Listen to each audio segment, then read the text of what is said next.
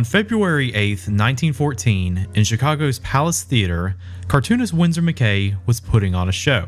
He stood before the crowd with a whip grasped in his hand. After giving a lecture on the making of animation, McCay stood to the right of a film screen and introduced The Only Dinosaur in Captivity. The film began, and the first thing the audience saw was a long-necked dinosaur poking her head out from a cave.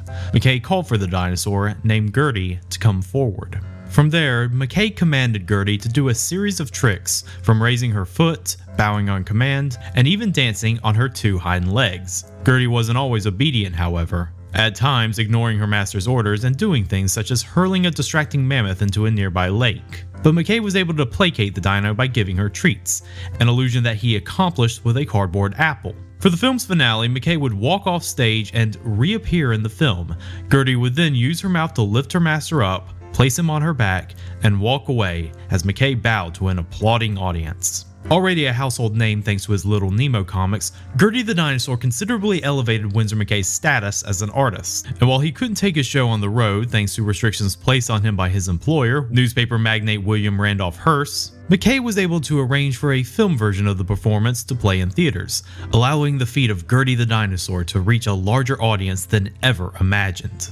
While Gertie the Dinosaur was not the first animated feature film by any stretch of the imagination, its presentation and the revolutionary techniques it introduced made the film inspire an entire generation of animators. Among those inspired by McCay's creation were 6 young men: Alb Iwerks, Hugh Harman, Rudolph Ising, Carmen Maxwell, nicknamed Max, Isidore Freeling, and Walter Elias Disney. Welcome, dudes. It's a boys episode, and it's on the YouTube. Look at you, YouTube. Tried a different angle today. What's up? Hey, it's Rad Dad, Sad Dad, Swipe Right Mike, and the Beard himself in the Sad Dad cave. Is that door shut? Because okay, just in case the Predator song comes on again, I want to make sure I don't fall on my fucking chair. Not today. We're hot. All right, a little bit of Looney Tunes action music in the background. I'm so excited for this. All right. First and foremost, Mike said it in a text thread. Oh. Who was your biggest cartoon crush? If you had to say one. Am I going first on this? Mike, you can go first. I'm going to say it was Gadget from Rescue Rangers. All right. That accent. Accents and, like... How graphic do I want to get on this? I mean, it wasn't sexual. I was a little kid, but sure, but now it's sexual. Yeah, of course. Yeah, Rule 34. I'm all over it. You go to those weird like cartoon porn sites to find Babs. Oh, Lola Bunny. Yeah. He's got a weird deviant art, like, saved library on his phone. Yep, my DeviantArt page will be in the description below. See. Right here. Just kidding. Good Lord. Guys, Looney Tunes. This was a Sad Dad select. Notice how Ryan's dodging the question. Yeah, what's up, dude? Oh, shit. Well, It was Ursula. we are from pro Little Mermaid. LGBTQ, so I guess I wouldn't kick Bugs and Drag out of bed for eating quackers. Ooh. Quackers. No, I'm just kidding. Who was Quackers again? Just kidding. That was a terrible joke. No, I'm trying to think. I have this say. I mean, obviously Jessica Rabbit. Yes. Yes. A big deal. But there was actually a movie called Cruel World where Kim Basinger played kind of a Jessica Rabbit, and I actually do prefer blondes as per my taste in life. So as one might be able to tell from social media. But anyways, Josh. You know, Jessica Rabbit's a very good choice, but you know who I always loved their style and like I was attracted to the style of like Kim Possible. Oh yes. You know, Possible. like those girls with like, you know, the shorter shirts and baggy pants and stuff like that was cool. Red hair. Uh-huh. Teach.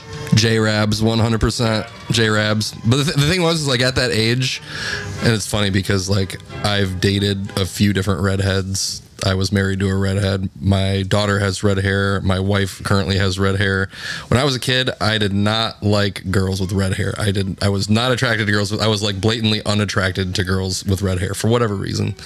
And J-Rabs, I don't know. Yeah. It awoke something. Yeah.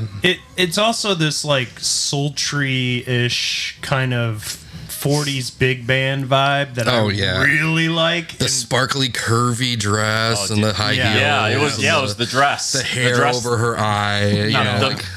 Double the makeup. Yeah. She was like the first like cartoon skank.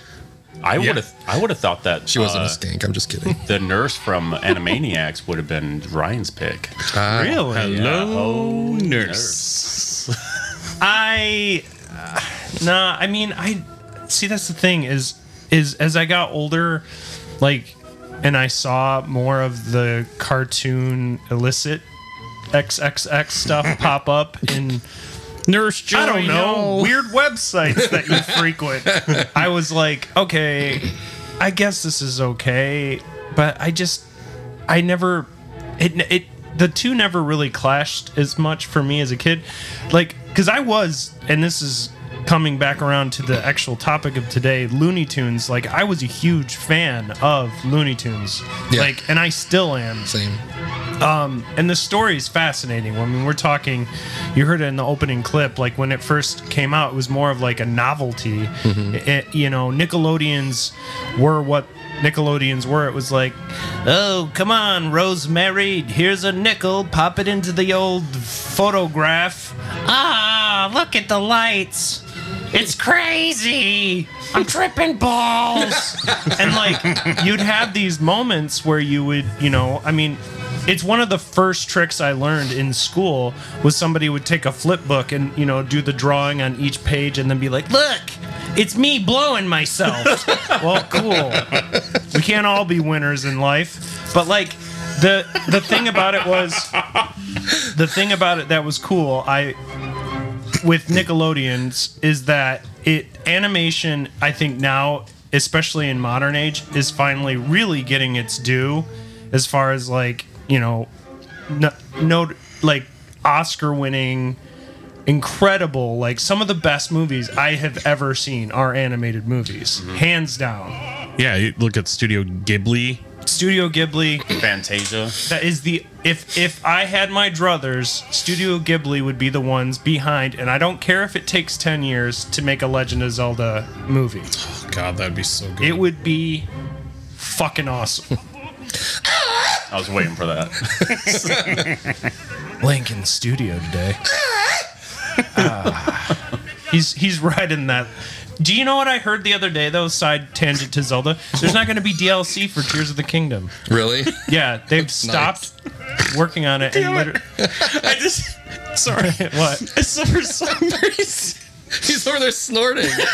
I just had the mental image of them making this movie and Sam Jackson be like, "Hey, listen, motherfucker." Oh, I don't know why. hey, I get it. So, Looney Tunes. Sam Jackson in any movie is going to make the property better. I agree with you, Josh. I have no control over my thoughts, man, and that's just what was there. No, I understand it.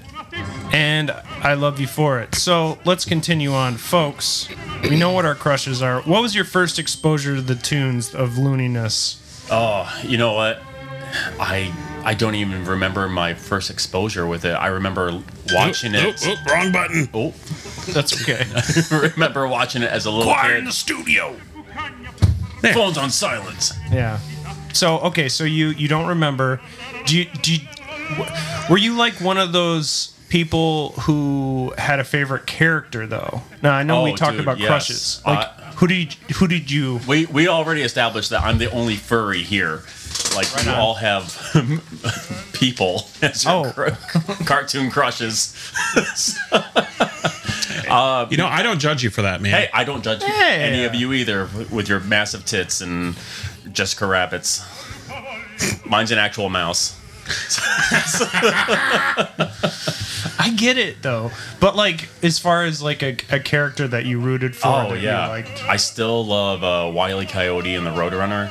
Just seeing all Looney Tunes for me was the first like safe show I could watch as a kid, like a safe cartoon to watch, even though it was extremely violent. Like you look at it now and it's very maiming and slapstick and yeah, but it was I just loved seeing the Wile E. Coyote always getting himself in trouble. Yep. Never learning a lesson, and Stupidest cartoon character ever. what? I love him. Most entertaining. You just jump back in and be like, your sorry. picks suck. Sorry, like one of my faves, but what an idiot! How many freaking times? Yeah, totally. Like, can't figure it out. I kind of loved He doesn't learn. that the Common sense. He doesn't. the Roadrunner was more of like a. It was more of like a. It wasn't. See, like I got annoyed quick with like the Sylvester and Tweety cartoons because I'm like, Tweety, shut the fuck up. Yeah. Shut up. I get the gimmick. Little guy topples big oaf. I get it. It I works get the way dynamic. better with Foghorn Leghorn though. I agree. With the little chicken guy or whatever his name was. I said, hey Chicken boy. Little. I said, hey boy, we have a way of things around here in the South. Daddy eats first. Low hanging fruit, Daddy's gotta eat. But there's a lot of okay. So we've established your favorite. Yes, Roadrunner, Coyote. Yeah. Traps Sad and Dad. shit. Oh man, they're all my favorite. I mean, all right. I'll never not love anything Bugs Bunny, but for whatever reason, Foghorn Leghorn, Yeah. like the big frickin' chicken that like Roided out or, chicken. or a rooster or whatever that like anything that comes out of his mouth in our day and age, like no wonder Looney Tunes is banned at this point. like, but I love it. I don't know why. Like, I mean, some of it's border, like I guess over the border, racist, which is There's some problematic awful. stuff Yeah, to get there's into. Yeah. there's some problematic stuff for sure. Like, I mean, you don't see I'm not very gonna like. much Speedy Gonzalez nowadays. Oh, absolutely not. Yeah, he's sped off. Some say he's still running. No, we put up a wall. He's not coming back. Ron DeSantis, Speedy tried to come back, but Ron DeSantis shipped him to fucking a hurricane state or something like that, and he probably ended up getting hurt. Sorry, It's okay. sorry, conservatives. I love you. I'm a diehard liberal. I'm sorry. That's okay. Yeah. It's all right. Yeah, no, we don't get into politics anyway. But it's okay. It's okay to have your own opinions. This is my last podcast. No. No. Josh. Leghorn. Foghorn Leghorn. Yep. Roadrunner and Wile E. Coyote. Josh.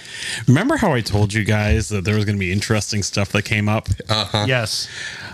I was a Disney kid. All right. That's why I thought that it would be interesting for me to be here because, and it's no plight against Looney Tunes, but that was the thing growing up. Like my mom bought all of the Disney VHSs. Oh yeah, so did ours too. Though, like we could talk about that for a long time. Well, yeah. Sure. to put it into perspective, Disney was the blockbuster that animation needed. And Right. Steamboat Willie fucking shocked the shit out of people. Not because of him talking, but because of the sound effects. Exactly. Sound was such a big deal, and that was the marvel of it. We watch it now, and we're just like, yeah, of course, I see this. You know, I could edit something like this on my phone in like 2 minutes. Exactly. But back in the day, It was revolutionary. it was revolutionary, and it's because of Disney we get Merry Melodies / Looney Tunes. Yes. Because when producers are sitting there chomping cigars and they're like, I've been looking at these figures and everybody over there who's got Disney pictures is making a lot of money and I need to make a lot of money. Right. And that's why I brought that up because, of course, we're going to talk about Who Framed Roger Rabbit. That's Yes. sure. That's a pivotal moment for the people that loved Looney Tunes and the people who loved Disney. But I wasn't impervious to Looney Tunes. I saw like the Bugs Bunny and all of that. And as far as characters, this is the long way around the answer. Kids. No, it's fine. I always enjoyed probably Wile E. Coyote and Roadrunner as well. My man. Because Hell yeah, yeah. like the Bugs Bunny stuff, like it's fine, but it's like sometimes I'm like, okay, let's go to someone else now. And we know he's the master, like teaser. You know, like he's gonna tease the crap out of you or make fun of you. yeah, he's the Like, we ultimate know- troll. We know, yeah, he's the troll, So ultimate troll. yeah, it's fine. And if there's a movie like Space Jam or something, I'll probably watch it because I still enjoy the artistry of those characters, because Disney characters and Looney Tunes characters are very different. Yeah, There's a lot more violence in Looney Tunes. It's, Oh, yeah. it's the Chaplin versus Buster Keaton kind of apex, where Buster Keaton is all about the jokes and the gags and the sights. Chaplin is the story. Right. And that's the difference between, in a broad stroke and a very broad generalization. I'm not saying this for everything, because there are Looney Tunes that won Academy Awards for shorts, and incredible like characterization. The thing about that with Looney Tunes that's so amazing too is that, and going around the I'll say Bugs Bunny as well. I love Bugs. I think that Mel Blanc is 80% of what makes Looney Tunes great. He does like 85% of the voices, Right. doesn't he? yeah. Yes, it's Yeah. like there's somebody very similarly who did a lot of 80s, 90s animation voices that I see come up time and time again when it's brought up as far as like Disney, and I can't think of his name off the top of my head. I know but who you're talking about. The guy from Cheers. I think so. He does the pig in Toy Story. John Hamm.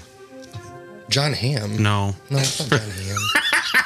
He's, No, he's you the thought mail- of pig he's the and you said mailman ham. I think I'm pretty sure it's John something though. He's the mailman in Cheers. I'm not. Yeah, so if I saw his name, I would know it right off the top of my head. I can see his face, but I can't think of his name. I'm going with John Hamm because I can only think of the pig from Toy Story. That's whose name is Ham. Ham. Maybe that's how. John Ratzenberger. Yes. He was Cliff. Yes. Is that who you're talking about? And didn't he just die like a I year don't or two know. ago? I'm not sure if he did. I don't think he's dead yet. I hope not. He's done like the most. I don't know if this is like true or not. I think I remember reading at some point that he's done like the most voices for animated characters like ever. He does a lot with Disney. I want to also right off the bat say that if you really want an excellent YouTube rabbit hole to fall down as far as, A Bugs Bunny hole to fall down. well, there's this incredible, and I used it in the very beginning. There's this incredible, like, I want to say 6 or 7 part series on the history of Looney Tunes that really breaks it down. The YouTube channel is called Kaiser Beams. It'll be in the description for the episode. It's called The Merry History of Looney Tunes. It's incredible. That's where the opening clip was taken from, and it really, and I'm again, we're doing like a brief history overline of the entire thing. And part of this history too comes from what I just finished reading, a book called Tinseltown, which talks specifically about the silent film era and a murder mystery that several different starlets were either considered persons of interest, and a few of them confessed on their deathbed that they were actual murderers of the famed producer of silent films. But that's for a future episode. But Wow. it painted a picture of the producers at the time. And one of the big things that happened is that Paramount had a big antitrust law going after them, because before studios basically produced films, paid for them, and then marketed them to theaters, those said film studios could also own exclusively theater chains that had to play their movies. And one of the big ones that was monopolizing it at the time was Paramount, or what became Paramount.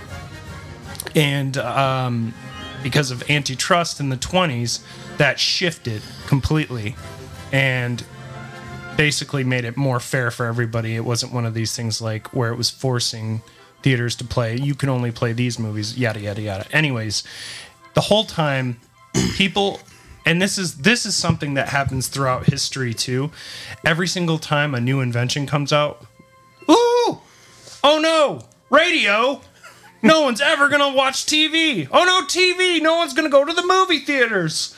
And look, in the 50s, this is jumping ahead especially for oh no, movie theaters! No one's gonna pick their ass anymore. Oh no, my ass! It's clean. So, in the 50s, specifically, Warner Brothers lost a good 30% profits because of things like TV. Because of things like the McCarthy issues, which is where everyone's like, "You're a commie, you're a commie." Hey, you looked a little too longingly at that poster of Cesar Chavez over there. You're a commie too. Like it, and it's a witch hunt, and it happens in every generation. History is full of repeating cycles of nonsense, folks, and that's why I do a history podcast. It's a witch hunt. Yeah, it always Nobody is. knows more about witch hunts. There, I sprinkle fairy dust on it. That was a terrible. It's a Donald witch Trump. hunt. But anyway, yes. So we're gonna get into it. Looney Tunes is an American animated comedy short film series created by Leon Schlesinger. And this guy, he was an American film producer who founded Leon Schlesinger Productions, which later became the Warner Brothers Cartoon Studio during the golden age of American animation. The animators lived in a place called Termite Terrace. So dubbed because it was run down and there was termites everywhere. There was termite terrace. Termite Terrace. Terrace. Okay.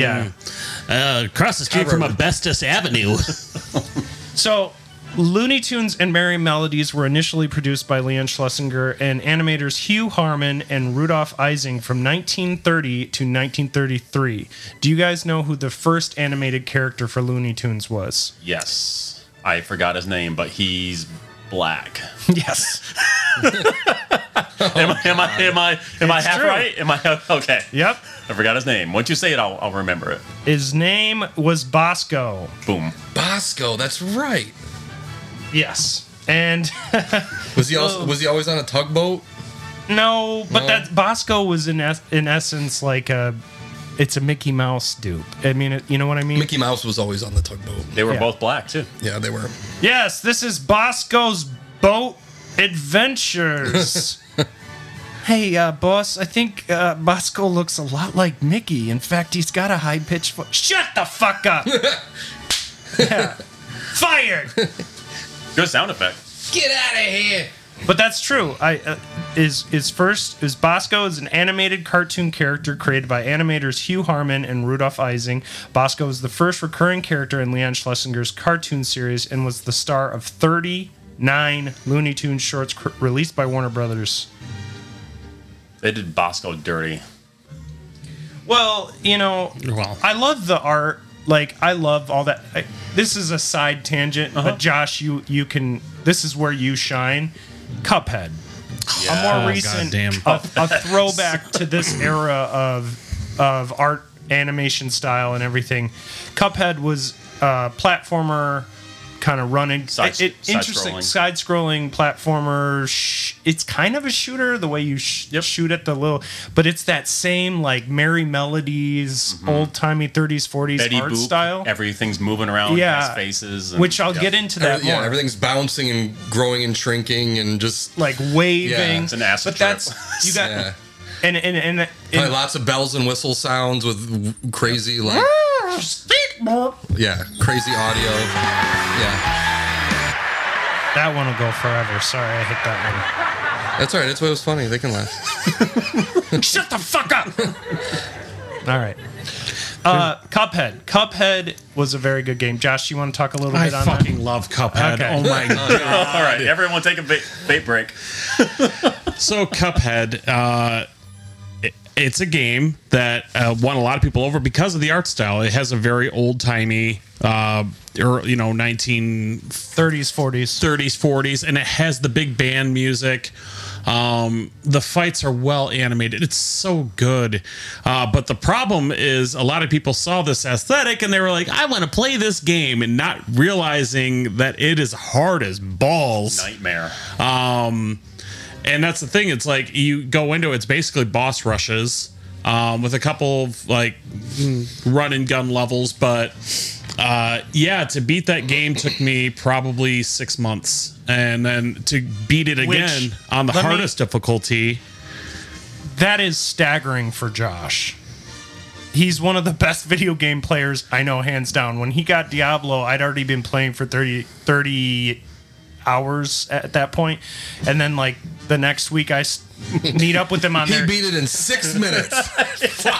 At that point, he's like, oh, where are you in the game? I beat it. Oh, shit. I'm like, yeah, I've already got like 39 hours in. He like his character like walked onto the map and like everything died. I'm like, what happened? Hi, Ryan. It's the pestilence. I'm the Beard's character in Diablo 4. I bring death, destruction. You should have seen my character in Diablo 3 then. Fuck, man. Oh, boy. No, but yeah, Cuphead, it's a very difficult game, but that's the thing, is it's no different than The Dark Souls and stuff. You just got to learn how to play it right. Or like Super Meat Boy, which is another one similar to where it's like it is hard. But that's because you got to Rewarding. learn how to play it right. Right. Because the thing is, Cuphead is very easy once you know what you're doing. Right. Like memorizing how like their movements that they might do right before they do an attack, and going, okay, I got to do this, and this, and then I can do something. Once you know that, then it's not hard. True. But it's a lot of memorization, probably. It takes a long Yes. Like, I mean, there were some of those fights that I probably did at least 100 times. So, yeah, to beat it on the hardest difficulty took me over a year. Jeez. So, what do you think the Looney Tunes name was inspired by? I'm gonna say it was inspired by the music, right? Well, It yeah. was somebody's Looney name, Tunes. wasn't it? Well, Walt Disney had Silly Symphonies. So Merry Melodies. Yes. Yeah. And in all the research I sought out, there really isn't a difference between, say, a Merry Melodies and a Looney Tune when you go that far back. It's really just production teams Okay. that I can tell. And also, It's almost like a different era of the same characters. think about it like this. These production studios like Warner Brothers and the like, and Disney Studios and all that, when they named something off music, what else did those companies own? Music studios. Yeah. Yep. So what are they going to push in those? Well, this episode's named She Wore a Purple Hat, the newest Benny Goodman hit of the century. And it's like just a bunch of characters like, she wore a purple hat, and maybe she'll go out with me. Oh, I lost my job. Great Depression. Fuck my life. Excuse me, Bosco. That was beautiful. We just needed someone to beatbox under it. Indeed. So the debuts of some crazy directors came out of Termite Terrace, though. We get Tex Avery, Fritz Freeling, Chuck Jones, Chuck Jones. Robert McKimson, and like I said with the Bugs Bunny, I gave him the introduction there. The Incredible, the most, maybe the biggest star. He's like to me, he's like the George Lucas or the Hideo Kojima, yeah, of this Mel Blanc. What's crazy, and this is fascinating to me, is that most of the voices that were done for all the characters in those early Looney Tunes, they're just animators. They didn't want to pay for actors. But Hey, nothing's changed then. Sonic, go left. I want a chili dog. Shit, we got to redo that. Our order came in from Jimmy John's. But yeah, no, it's like it was specifically animators. But when Melvin Jerome Blanc, born May 30th, 1908, who lived until 1989, so he hit a good 81 years. He had an incredible... He was a radio personality whose career spanned over 60 years. During the golden age of radio, he provided character voices and vocal sound effects for comedy radio programs, including those of Jack Benny, Abbott and Costello, Burns and Ellen, The Great Gildersleeve, Judy Canova, and his own short-lived sitcom. However, he became known worldwide for his work in the golden age of American animation as the voices of Bugs Bunny, Daffy Duck, Tweety, Sylvester, Yosemite Sam, Foghorn Leghorn, the Tasmanian Devil, and numerous other characters from the Looney Tunes and Merry Melodies theatrical cartoons. Gold star, 5 stars, He's got talent. A+. I mean, all of those voices are iconic. I wonder if he did Marvin the Martian. He's one of my favorites too. Oh yeah. He's great, but, and this is where we're going to start to segue up this history a bit now that we've kind of set the stage with the players. Do you guys know who the first big hit character was? Because Disney had those memorable characters with Mickey Mouse, but it's actually kind of interesting who the first Looney Tunes character was. It wasn't Bugs, because Bugs came later. Was it the skunk? Peppy? Peppy. Yeah, we didn't even mention Peppy with you. Oh man, I'm trying to think here. Daffy Duck? Close. It's a duck. Is it Sylvester? Okay, it's a duck. Is it Sylvester? Sylvester's a cat. Yeah, I know, but is it Sylvester though? No. No, okay. No, but that's a great... Also Donald great. Duck. I'm so sorry. I know that's wrong. Donnie Duck. Donnie Ducko. Do you have any guesses there? It's sir? tough because, I mean, we've named off a lot of them, like except for like Tasmanian Devil, who was. We know he survived in women's oversized shirts at Walmart. It's funny because it's true.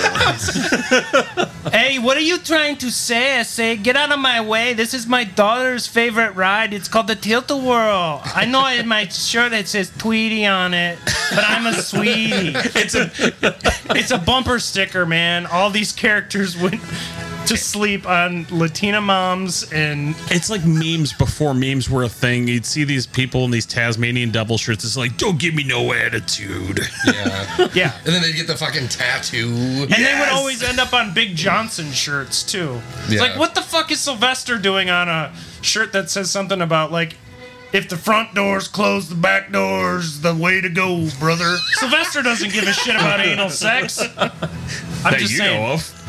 Yeah, that's true. Teach their own. No judge. But you all stuff. But you're all incorrect. It was Porky Pig. He was the Oh, first yeah. big Looney Tunes character. He's not a duck. No, Close though. I know. He's a barnyard animal. Oh yeah, I don't know. He's something you can cook and eat. Yeah. That's true. Look, people like their pigs, and let me tell you something. History has a thing for. We love our mentally impaired, and when somebody has a speech impediment, we're gonna immediately glom onto them and make fun of them. Yeah. When Porky has to unfortunately. give a speech or recite a... Oh shit, that's funny shit right there. Look at them homosexuals, they're not laughing. Beat them up. It's like this is fat. He's trying to defend himself. Wait. Ah, look at this fucking pig.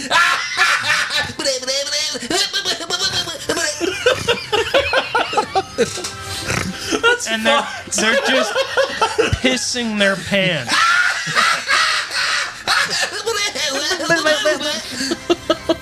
I'm gonna go home. I'm gonna come.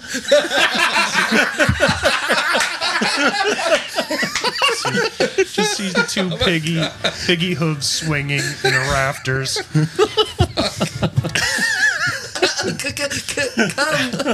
And this is funny. Oh His my debut God. was in an episode called, or an animation short called "I Haven't Got a Hat," directed by Fritz Freleng. Beans was the star of the next Porky Beans cartoon, Gold Diggers of 49, but it was Porky who emerged as the star instead of Beans. The ensemble characters I Haven't Got a Hat, such as Oliver Owl and twin dogs Ham and X, were also given a sampling of shorts, but Beans and Porky proved much more popular. Beans was later phased out when his popularity declined, leaving Porky as the only star of the Schlesinger studio. Bean probably didn't have a speech impediment. Right, there was not. He was normal. That's the Yeah, thing. he was nothing wrong with him. We didn't glom onto the straight character like we do nowadays, where it's like every story has to function with somebody like being the guiding force in a narrative, like a Mickey Mouse. You messed up when you decided that you were gonna, have a black guy, not just a black guy, it's a black child. Yeah. So it's like this whole, bad. But in America's fucked up. yeah. Spoiler alert. 19. Bad We want more. More popular Looney Tunes characters were created, most of which first appeared in Merry Melodies cartoons such as Pepe Le Pew, who debuted in 1945's Odor-able Kitty. Odor-able Kitty. Yeah, he got canceled, Odorable. didn't he? Yeah. He shouldn't have. He's just fucking French. Well, You ever hear the Dave, you're the right. Dave I get Chappelle why. skit where he I talks just about? thought it. You ever listen to the Dave Chappelle skit where he talks about Pepe Le Pew? Yes. How he's like the first pimp or whatever, and I don't know. Yeah. No, Well, He's a rapist. Is what He's a rapist. He's a Yeah. rapist. That's the he's problem. a rapist. I say you have a. I'm Yeah. a rapist. That wasn't French at all. I'm a rapist. I'm gonna go to rehab. Yeah, he's an Italian now. We just go with, hey, look, we're the animators just doing the voices. It's fine. Just put like le in front of it. Le rehab. I do not have a problem. Come here, Sherry. No, yes, I love it when you push and claw at my face because you do not want my kiss. I do not wear a condom. That sounds like a dirty uncle. And she's like, "You smell like shit. Get off of me." He's like, "Ah, I would love a modern version of some of these cartoons. pervert skunk." Perverts. That was a great idea, Mary Melody. I love your ideas. You're going straight to the top. He's a skunk, and he's a pervert. He'll have sex with anything. That's right. So not only was he a big star, Sylvester debuted in 1945's Life with Feathers, Yosemite Sam debuted in 1945's Hair Trigger, Foghorn Leghorn debuted in 1946's Walkie Talkie Hockey, Marvin the Martian debuted in 1948's Hair Devil Hair, Wile E. Coyote and the Roadrunner debuted in 1949's Fast and Furious, Granny debuted in 1950's Cannery Row. Okay, who actually fucking cared about the granny? Canary row? Yes, Canary. Canary. Cannery. Cannery. Canary. Well, I'm thinking that there's a Steinbeck novel, but. And sorry, Josh. Yeah, did anybody actually like the granny? No. It's like, she's a piece of shit, right? Well, Do you remember the witch? Yeah, the granny. No. Like, No, there was a witch. There was a green witch or something. Yes, you're right. Yep. I don't know her name. But Because they're all about. So, Emma Webster, better known as Granny, is a fictional character created by Fritz Freleng, best known for Looney Tunes and Merry Melodies animated shorts. She is the owner of Tweety Bird and more often than not Sylvester and Hector. now, who was the black woman that would never show like her face and was the owner of like Sylvester Stallone? Not I don't know what I'm doing. I don't know how that crept out. I'm sorry. Fucking Tweety Bird. Boyd.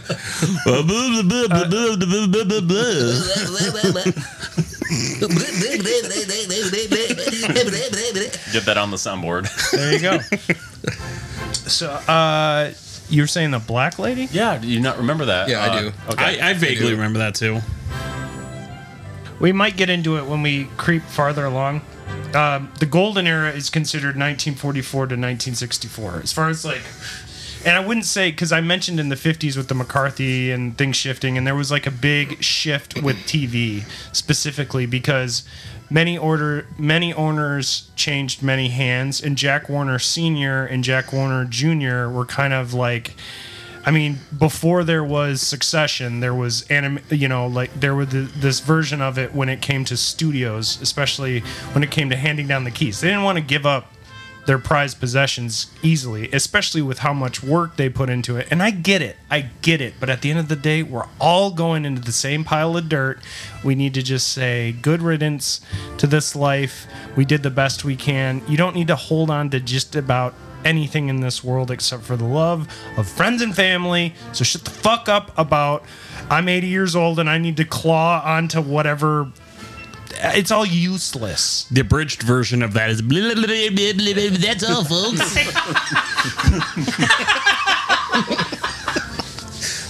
Well played.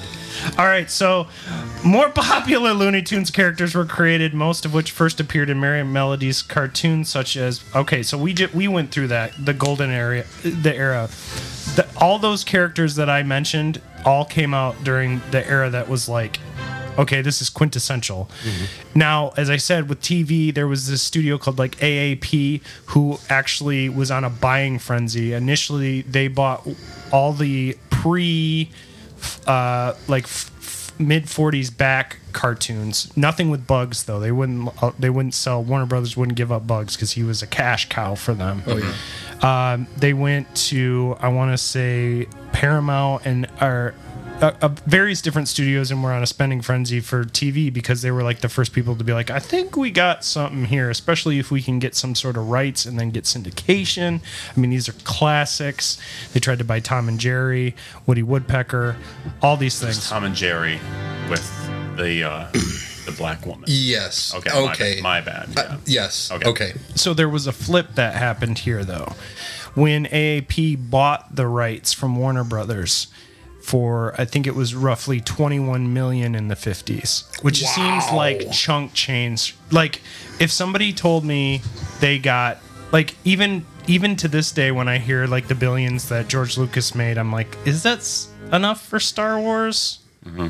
I don't know how do you quantify that. To me, like, certain things are priceless. Like the rights to, like, say some band like the Beatles or Nine Inch Nails or Dream Theater or whatever. Me. What do you love? Me. What do I love? Mike. What do I love? I know. How long have you known black me? Gays. Damn. You like a lot of stuff. Yeah? Like what? Olympus, Name one thing. Linkin Park. Blind Guardian? Thank you. For the record, $21 million in the 1950s equals to $266 million now. So it's not a bad chunk, especially if they're going through losses. But with the $21 million they made, Jack Warner Jr. bought like 80% of the shares for Warner Brothers back from them because he was like, fuck you, Dad. And there's a lot of that. There's a lot of infighting in studios. Problem is families, sometimes they just don't get along. And especially when there's all this power out there, they're like, oh boy, I created Bugs's cartoon carrot, so I should have a say. Yeah. You know, like everybody feels ownership, especially in those situations, even though they're these producers generally tend to be the least of anything other than just put your money on the table and go fucking fuck your secretary or whatever you do. See, I don't care about Bugs or his carrot or anything. I think all the glory should have gone to who made a Big Chungus. Big Chungus. And that's the Josh take. Yes. Hot take. Now, just as there's a golden era, there's a dark era, folks. Yeah.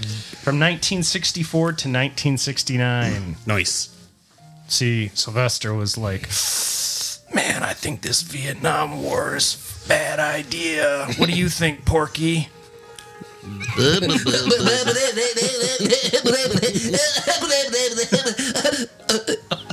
right. During the mid-late 1960s, the shorts were produced by DePatie Freeling Enterprises and Format Productions from 64 to 67 and Warner Brothers 7 Arts from 67 to 69. After Warner Brothers shut down their animation studio, which they did several times. The shorts from this era can be identified by their different title sequence, featuring stylized limited animation and graphics on a black background and a new arrangement by William Lava of The Merry-Go-Round Broke. The change in the introductory title cards was possibly to reflect the switch in the animation style of the shorts themselves. In 1967, Warner Brothers 7 Arts commissioned an animation studio in South Korea to redraw 79 black and white Looney Tunes produced from 1935 to 1943 in color to be syndicated to TV stations. The original Looney Tunes theatrical series ran from 1930's Sinking in the Bathtub to 1969's Engine Trouble by Robert McKimson. A Cool Cat cartoon called Stage Cat was planned about Cool Cat being in a stage production, but it was canceled when Warner Brothers 7 Arts shut down. Interesting. So, this definitely takes me. We've been talking. Are coming for you. We've been talking about our favorite We've mentioned our favorite crushes, favorite cartoon characters that we like the most. I think, truly, though, this era going back, even some in the 60s, even the early 60s, I would say, in the golden era, is iconic, though. Like, I don't know if any of you guys have watched them recently. Mm-hmm. Like, I watched a couple just before this. Like, the Bugs Bunny ones are still funny. Like, Mel Blanc would have the animators on the ground howling. A lot of Bugs Bunny. Fourth wall breaking. And yes, a lot. Thank God you said that, because I wrote that on my phone somewhere and I knew I was going to forget, and I'm so glad you are welcome. Thank you. But yes, this is like where you get the fourth wall breaking shit. I mean, even in the very beginning, in the opening clip, they talked about the dinosaur. They immediately used that mechanism to help gauge the audience's interest, to bring them into the fold. You know, that is such a clever way to involve the audience. And I didn't mention this, but there was a brief time in the 50s specifically, because of the fall off, and this will just show you that history does always repeat itself. In the 50s, they were looking for new ways to get people into the theaters because of the percentage drop, kind of like what we went through in the pandemic, where they basically were like, we got this new thing, you get this, kids, it's 3D. And, well, the Looney Tunes shorts that they showed at the time, the only thing that was 3D was the WB that came out in the beginning. They didn't have the fucking know-how to pull that off. It'd be like, hello, welcome to 1915. This is our virtual reality. And it's just looking out a window or whatever. It's like, and someone just running up with a poster board. Basically. But, I mean, like, these things take time to get better. Like video games, we have watched video games come leaps and bounds from the beginning. But with simplicity, with doing the most with what little you have, you get these genius works of art. That's where the Super Nintendo, especially the... Probably still in my top 3, if not second favorite system of all time. The musicians or the composers like Nobuo Uematsu, who did the Final Fantasy music, you look at like the Final Fantasy VI soundtrack, especially Dancing Mad, the last song in the game for the last boss fight, knowing that he had so little to work with, yet is able to compose this entire symphony out of bleeps and bloops that make you feel something. And that's where the simplicity, but you can have genius in it. Are we going to touch base at all on Tiny Toon Adventures? Oh yeah, we're getting there. We're taking our time. But I just wanted to make sure that everybody got a chance to kind of bring it up. I mean, in syndication, these things ran, and they could make just epic. Like, I remember as a kid just plopping down in front of like Nickelodeon specifically being owned by Warner Brothers, which is what is always fascinating to me, because when Nickelodeon first came out, it was like Pinwheel, or weird Canadian reading show. Or DC, who was acquired very early on by Warner Brothers, there was a show that was just people reading comics. Like literally reading DC comics. Granted, they would try to spice it up, like, you know, do a voice for the Flash or the whatever the Batman character was, or whatever the situation was, try to spice it up. But initially, you would have thought like this would have been such a thing, but the rights for the animation was moving around so many times and had so many different hands in the pile. But like, I do remember specifically watching a marathon of like Looney Tunes as a kid and just laughing, and my dad even laughing. Like it still made him laugh, and he himself specifically, like you mentioned, said that he was a huge fan of Foghorn Leghorn. Do you want to pause for a second? No, it's fine. Okay. Sorry, my daughter's calling me. It's all good. So the merry-go-round broke down is the song that plays, the iconic song that plays. Is a song written in 1937 by Cliff Friend and Dave Franklin and published by Harms Inc. New York. It is best known as the theme tune for the Looney Tunes cartoon series and Merry Melodies reissued cartoon series produced by Warner Brothers Cartoon, used from 1937 to 1969. But that, I mean, you know that opening like completely. Let me see if I can play it here.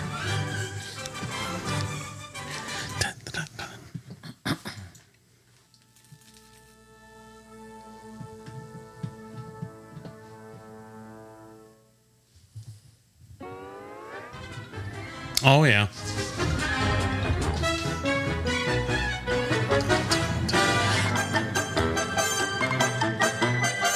I mean, it's just like Danny Elfman before Danny Elfman. Like, it's way more like pomp and like marching band, but it's fun, you know? Yeah. It brings something up for guys our age, and I mean, obviously, even people that are older. Like, there's a certain amount of warmth you get from this, like the nostalgia of hearing something simple. True. I agree. Sorry. So, from 1970 to 1999, syndication and return to television and film. This is an interesting time. Did it kind of bop out for you guys too? Just on one side of mine. Yeah, same. Yeah, I have the same thing that just happened. I wonder what that was. Technical difficulties, and baby, does this help when I pull it out? Yep, Yeah, it helps. there it goes. There you go. Josh, you still good? I've been good this whole time. So special. So anyway, the Looney Tunes series popularity was further strengthened when it began airing on network and syndicated television in the 50s under various titles and formats. The Looney Tunes shorts were broadcast with edits to remove scenes of violence, particularly suicidal gags and scenes of characters performing self-fellatio. Just kidding. Dangerous stunts that impressionable viewers could easily... Let me grab my phone. What episode is that? Ryan? That was Pepe Le Pew, and there was no cats around. Oh, I had to self-pleasure myself. It's a 69. Oh, no, yes. Well, that's good. That's disgusting. You know, he's like doing the. How about that's all, folks, as cum drips out of his mouth. Oh God! Tastes like bacon. Anyway. How do you recover? Production of theatrical anime shorts from 6979. New shorts were made to introduce Looney Tunes to a new generation of audiences. New shorts have been produced and released sporadically for theaters since then, though usually as promotional tie-ins with various family movies produced by Warner Brothers. While many have been released in limited releases theatrically for Academy Awards consideration, only a few have gained theatrical releases with movies. In the 70s through the early 1990s, several feature film compilations and television specials were produced, mostly centering on Bugs Bunny and or Daffy Duck, with a mixture of new and old footage. These releases included the Bugs Bunny Road Runner movie from 1979, the Looney Bugs Bunny movie from 1981, Bugs Bunny's third movie, 1001 Rabbit Tales from 1982, Daffy Duck's Fantastic Island from 1983, and Daffy Duck's Quackbusters from 1988. And I think I saw the Quackbusters movie. think the only movie I saw was Space Jam. Was that okay? In 1976, the Looney Tunes characters made their way into the amusement business, which is also one of the earliest times that because the only amusement park my dad ever took me to was the Six Flags near Chicago, Great Lakes, I think it is, or Great. You didn't go to Michigan's Adventure? Oh no, I did. I'm sorry, but like like between Cedar Point but I did go to Cedar Point. We just went to Six Flags a lot. That's all. Plus, they did the haunted like amusement park thing, and my dad got me wise to that real early when they started doing that, which was totally a great gimmick for them to get people to want to come back. Because Josh, just so you know, that's the first time I saw somebody in a full-on like working predator suit, which is what a gimp runs from. You know what I saw yesterday at the store? This is his leg's been blowing off. So he's got a huge hole in his chest cavity. Like, Lieutenant Diane, come back. It's a mixture of Predator and Porky Pig. You know, he's just, My chest. I was at the store yesterday, and this is a major side tangent, but I saw something I almost bought and maybe would have given you, but probably not. Okay. I found a legit Michael Myers mask. Wow. Like, you need to go back and get that. I know, I saw it. I'm like this, it does not look flimsy or like bad looking at all. It looks totally legit. It was like $40. I was like, I kind of want this. I like Ryan, but not that much. I hinted at April. I'm like, this would be really cool to have. I think I'd like to have that. Yeah. You're like, I just bought you a truck 2 hours ago. Yeah. You can buy me this cool little mask. This little mask. That's $20. So, in 1988, several Looney Tunes characters appeared in cameo roles in Disney films. I'm sorry, not in Disney films, in a Disney film. One that we all saw and that we all were very much impressed upon on Who Framed Roger Rabbit. Oh, yeah. Fucking love I've this seen movie. that. Yeah, I'm sorry. So good. So, Who Framed Roger Rabbit? To get into that a little bit, is a 1988 American fantasy comedy film directed by Robert Zemeckis, aka the guy that made Back to the Future, from a screenplay written by Jeffrey Price and Peter S. Seaman. It is loosely based on the 1981 novel Who Censored Roger Rabbit by Gary K. Wolfe. The film stars Bob Hoskins, Christopher Lloyd, Stubby Kaye, and Joanna Cassidy with the voices of Charles Fleischer and Kathleen Turner. Combining live action and animation, the film is set in an alternate history of Hollywood in 1947 where humans and cartoon characters referred to as Toons coexist basically in like Toontown, or Toontown is the town that they're from, and then I don't know, whatever, they cohabitate in a weird mishmash. Okay, Josh, go. I'm enjoying this. You keep going, buddy. You said Kathleen Turner, and it took me back to Adam Sandler. All right, cool. Kathleen Turner's got big fucking tits. Do you remember that? The goat from that comedy He's not album. the goat, but it's from the first Adam Sandler. They're all gonna laugh at you. Yeah, it's something, yeah. Those were good albums. Yeah. Future episode Adam Sandler. Yeah. They're all gonna laugh at you. The one that's most popular in our house is the Everlasting Pea. Yeah. Oh yeah. Yeah. Oh, next up, Coopersville.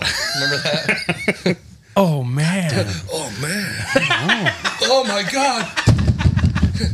I'll be out in a minute. Here we go. That must make us His pals.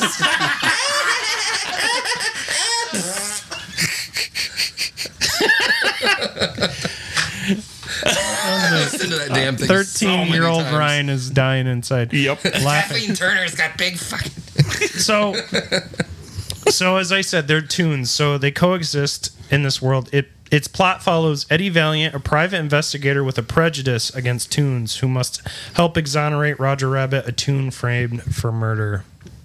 Marvin Acme. So Eddie Valiant, I think, is it a spoiler? Just no, I don't even want to say it. For a movie that's almost 40, or it is almost 40 years old. Well, I mean, I'm saying this, that I think his partner was killed by a tune. Yeah. Yes. I get sidetracked as soon as Jessica Rabbit walks on the screen. Yeah. When I killed your brother, he went.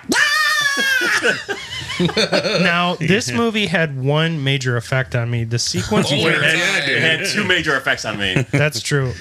The boobies, and then when Christopher Lloyd's evil character gets squished and Yeah. melts, scared the shit out of me as a kid. It scared the shit out of me when they were like they would punish tunes. I didn't like Yes. this. Yeah. Yeah, that freaked me out. Like And what then he she was was like being dip? dunked the in cute there. little shoes. Yeah. They're and they And it's just like, dump like them in the acid or whatever whistling it and was. hissling and Yeah, oh. I just felt like my like childhood innocence fucking evaporate out of my Yeah. body. And then they throw Jessica. It's like that. That's the movie that robbed us of our innocence. As Seriously. because we're watching these characters die that we grew up like just spending so much time with. You know what I mean? Like cartoons, and then all of a sudden they give you your first boner by putting J-Rabs in there. Well, not only that, but you got to combine that with the movies that are about to come out. You've already got Back to the Future, so your innocence is still good. Then you get this, and you're kind of flip flopping. Like, what? I'm scared, but I'm horny. And then in 1989, you got Total Recall. No. I'm just kidding. Batman. That's a thing. You've got Batman, which was huge, like huge for me. Yeah, me too. Batman introduced me to like every one of my favorite actors, almost like the two of them, Jack Nicholson and Michael Keaton. And then the hottest chick to me was Kim Basinger. And then right after that in 1990, you get Edward Scissorhands. Oh, and you get Jesus. this fucking like masterpiece fairy tale with this Danny Elfman. Yeah. Like everything about my personality was formed in like those four years. And Total Recall comes out in 1990. Yeah. So You're telling me that the classic 1991 X-Men did nothing for you? You the cartoon, yes. yes, the it did a cartoon lot did. for me. Oh yeah, dude, Rogue. I had a crush on her big time. Oh Rogue. yeah. Dude, I was Oh, that first in accent. line when the live action hair. movie came out. Yes. Hey, future episode X-Men. Yes. Oh Jesus. fuck. X-Men was my first favorite comic. Because I had every- Gambit Gambit. I was obsessed Gambit with single issues I bought all the time, and I was so mad he wasn't in the movie. Do you remember Ryan McKellar from high school? That name sounds really He familiar. was in my grade. When we were kids, we used to play like in his yard and pretend we were X-Men characters. Who's He your- was- I was always Gambit and he was Wolverine. Hell yeah. It was fucking awesome. Did you like pretend throw cards all the time? No, I threw rocks at him. And he had little sticks where he's like shink shink. I can't find my deck. Suck on this, mon ami. it's charged. Yeah, I love Gambit. So, Who Framed Roger Rabbit was released through Disney's Touchstone Pictures banner in the U.S. on June 22nd, 1988. The film received acclaim from critics who praised its visuals, humor, writing, and performances, with critics and audience in considering it groundbreaking. And it was. It was groundbreaking the same way Steamboat Willie was. It was groundbreaking the same way Pinocchio was back in the day. It was groundbreaking in the way that the Oscar award-winning Looney Tunes episodes that won the awards was. Every generation has this step up. And I would have said in the 90s it would have been something of the likes of a Toy Story. But we'll get to that in our Pixar episode, another future episode. Yes. So, fun fact: when they were making this movie, obviously they wanted to have Disney, and they also wanted to have Looney Tunes. Right. But the problem was there was some strong heads, and they were like, "Well, we're gonna have our Bugs Bunny with that Mickey Mouse fucker. He better not have more lines." And so That's it, dusk off Bosco. I'll have as many lines as I want. Fuck you. Well, I don't know whose voice that was. Every line of Coke in front of me right now before I do my scene. Off my dick right now. Let's go. I can only get off if something's up my ass and coming out my nose. Blood? Not you, Pluto. That's a bad dog. What are you doing, Pluto? Yeah. God damn, now we found that was good, Josh. that's Really good. Hot dog. Yeah, I had to learn the mouse voice for my son. But anyways, so the thing is with the movie, they had to make it so that each character had the exact amount of words or Yes. the amount of syllables.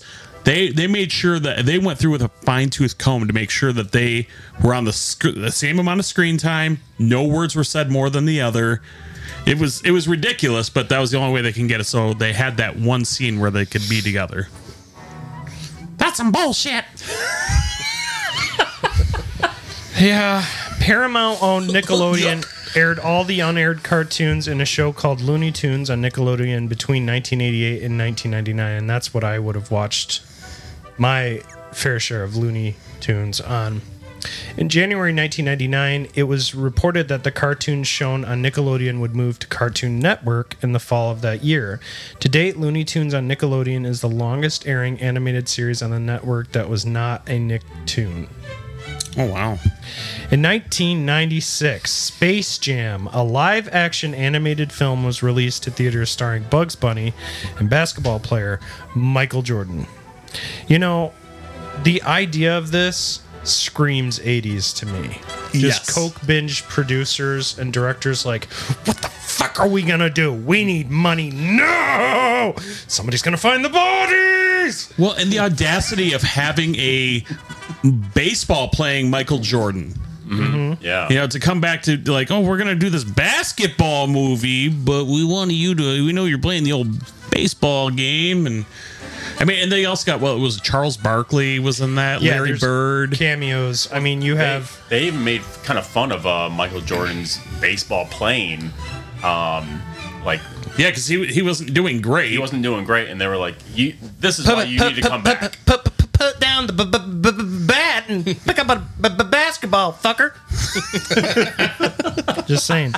I mean, we can't all be Bo Jackson, but the thing is, Space Jam was a huge success, even though it was mixed with critics. I never liked it that much. I didn't either. Really? And I loved it. I think it was because this was the era, you know, like we were talking about, where they are trying to do something new. They're trying to integrate cartoons in with realism or with, you know, real life actors, people.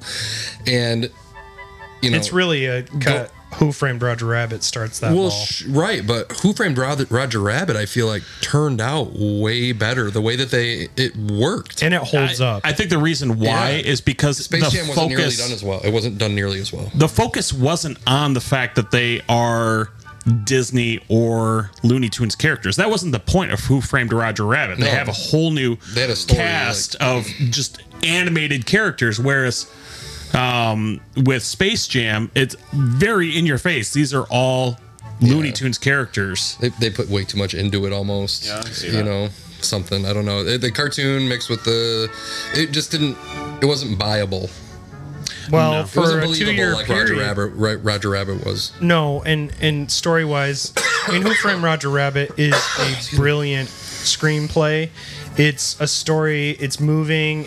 You feel things. You know what I mean? Space Jam feels dead. Yeah, right. You know, it feels like a cameo vehicle, and for me, it just doesn't hold up the same. But to Space Jam's credit, for a 2-year period, it was the highest grossing non-Disney movie ever. That makes sense. Michael it Jordan had- was the biggest thing since sliced bread at that time. Yeah, I mean, well, the song was so big it was. too. Yeah, oh yeah. Welcome to the Space Jam. I got the soundtrack. All right. I don't have it anymore. didn't Michael Jackson have a song on that was like Jam? Yeah. Can't take too much out jam. Well, plus there was the R. Kelly. Yeah, R. Kelly, yeah. I believe I can fly. Yeah, for or- the sad moment when At you the had beginning. to lure a child out of a closet or something No, it was. and It was pee on her. wasn't it the very beginning when it showed Michael Jackson? I believe I can pee. I'm gonna shoot basketball. Yeah, it was Michael Jordan. What am I doing here? I'm basically Mickey Mouse. Oh shit! Shamona. Oh shit! This is copyright. Every day I become more of a white woman. Oops. Man, The film also introduced the character Lola Bunny, Yes. yep. Yeah. who subsequently became another recurring member of the Looney Tunes cast, usually as a love interest for Bugs. She was a recurring character for the Rule of 34 for a lot of people. Well, The thing about it is you can never go wrong with a partner in a animated cartoon. And I would hope that we became more inclusive, obviously, as we went on and people understood things a little bit better as we understand that there are more than, say, one type of partnership. But as it is, it was a pretty solid move. And in 1997, Bugs Bunny was featured on a U.S. 32-cent postage stamp. Oh, yeah. To go on with the Lola part, just for a side tangent, because we know now that they made a Space Jam 2. I never saw it. Never will. Bombed. The thing is you can tell that the times are changing, because in the original Space Jam, Lola is a little sexualized. Highly sexualized. A little lot. Whereas in the new one, it's virtually, from my understanding of it, is virtually not there at all. Yeah. Which is, I mean, a good thing. Because, things are already fucked up enough as it is. And if we want our kids to watch these movies, maybe they don't need to see 3 boobs. Like, Dad, you liked Star Wars back in the day? Shut up, kid. Go to your room. Broom? Go to my broom? Slave driver, I hate you, Dad. That's it, I'm going to talk about you on TikTok. Fuck you. Go back to your bedroom. I was say cage. I don't know. Go back to your cage. They always do that. They always like do the fake out. Flip it. You know, I mentioned that Leon Schlesinger or whatever was the name of the guy that was the producer back in the day when Porky was the big hit he was. And there was this really funny clip I saw in the doc where he was introducing him. He was like, "Hello, Mr. Schlesinger," and you're waiting for him to try to get through this, and you're just hearing the guys peeing their pants in the audience, and then he's like, "Hello, Leon." It is the same gimmick, but it works. So like I said, Bugs gets his postage stamp. The Looney Tunes also achieved success in the area of television during this era in the 90s, with appearances in several originally produced series, including Tasmania, Come to Tasmania. I remember that show from 1991, starring Taz, and the Sylvester and Tweety Mysteries in 1995, starring Sylvester, Tweety, and Granny. Not great. Stupid. Yeah. There were some slam dunks though in the animation department. I mean, I could talk all day about I loved Tailspin. I loved Animaniacs was a lot of fun too, and that was a Warner Brothers. Yes, Tiny Toons, which we're in the era of for sure. Start introducing female leads. Like there were none with Looney Tunes. Right. And it was now you have Lola, and You got Babs. you have Babs, and you have I'm trying to think of Dot from Animaniacs. Yes, Dot's great. So we have this, like I said, the Tiny Toon Adventures with the 1990 spin-off series Tiny Toon Adventures from executive producer Steven Spielberg, where they played teachers and mentors to a younger generation of cartoon characters: Plucky Duck, Hampton J. Pig, Babs, and Buster Bunny. Plus occasional cameos in the later Warner Brothers shows such as Animaniacs, also from Spielberg, and Hysteria. Did you guys ever hear of Hysteria? The Muse record? Yeah, I was gonna say Muse. Is an American animated series created by Tom Ruegger and produced by Warner Brothers Animation. Unlike other animated series produced by Warner Brothers in the 1990s, Hysteria was an explicitly educational program. Nope. I don't want Created no to meet education. FCC requirements. Yeah, I mean, come on, get back to the funny. And I always say, to me, laughter is legitimate medicine. A lot of medicine is and can be phony baloney because most people don't know what's wrong with them. They're just like, I think I'm on fire, and you're like, no. Cool analogy, man. That's some good That was medicine. nice. That was, Just- I connected to that one pretty good. I think I'm on fire. You got the clip. Or maybe just a Pewimodium 36 explosive space modulator. Ooh. We should do we should do an album at some point that's all from the perspective of different Looney Tunes characters. Yeah. Oh, no. So Blow up the earth. yes, I get to be Marvin the Martian. hell yeah.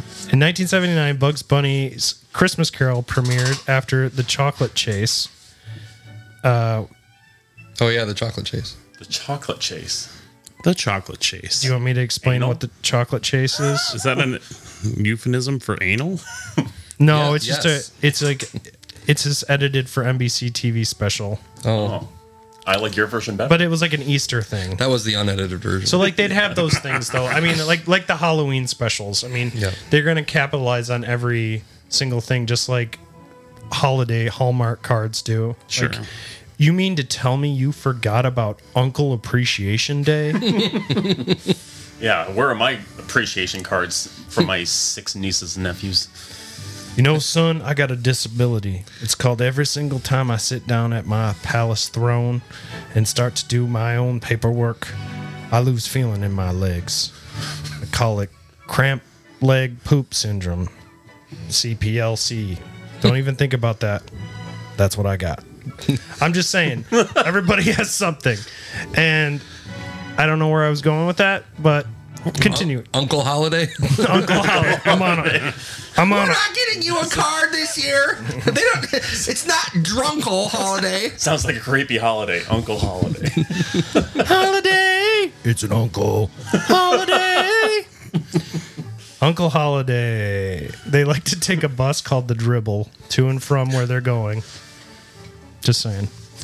It's a drunk bus Yeah, I got you. Yeah, they lost their license. because they lost. Yeah. Damn. These jokes are old. 2000 to 2014 network exploration. In March 2000, it was revealed that the entire Looney Tunes and Merry Melodies library would be exclusive to Cartoon Network. Starting fall of that year, Looney Tunes shorts were still airing on Disney's ABC as part of the Bugs Bunny and Tweety show at the time, and the decision led to the show's cancellation. The decision would remain in effect for over 20 years until MeTV interesting, began airing the classic Warner Brothers cartoons along with MGM and Paramount libraries. Now, 20 years later puts it in, you know, a little closer to modern day here, and I can see, especially with streaming services, how things have literally floundered every other day. I saw 3 different TVs with 3 different apps that were the same, and they all had different names on them. HBO Go, then HBO Max, and then Max HBO on another Now. TV. Yeah. There's all, yeah, right. What I really appreciate about Looney Tunes and like Disney cartoons growing up is that it was all universal. Like I grow up now with among my peers, and I mention a cartoon, and everyone knows what I'm talking about. Everyone has probably seen that episode. Now there's just so much. There's so Yes. many cartoons. There's different streaming services.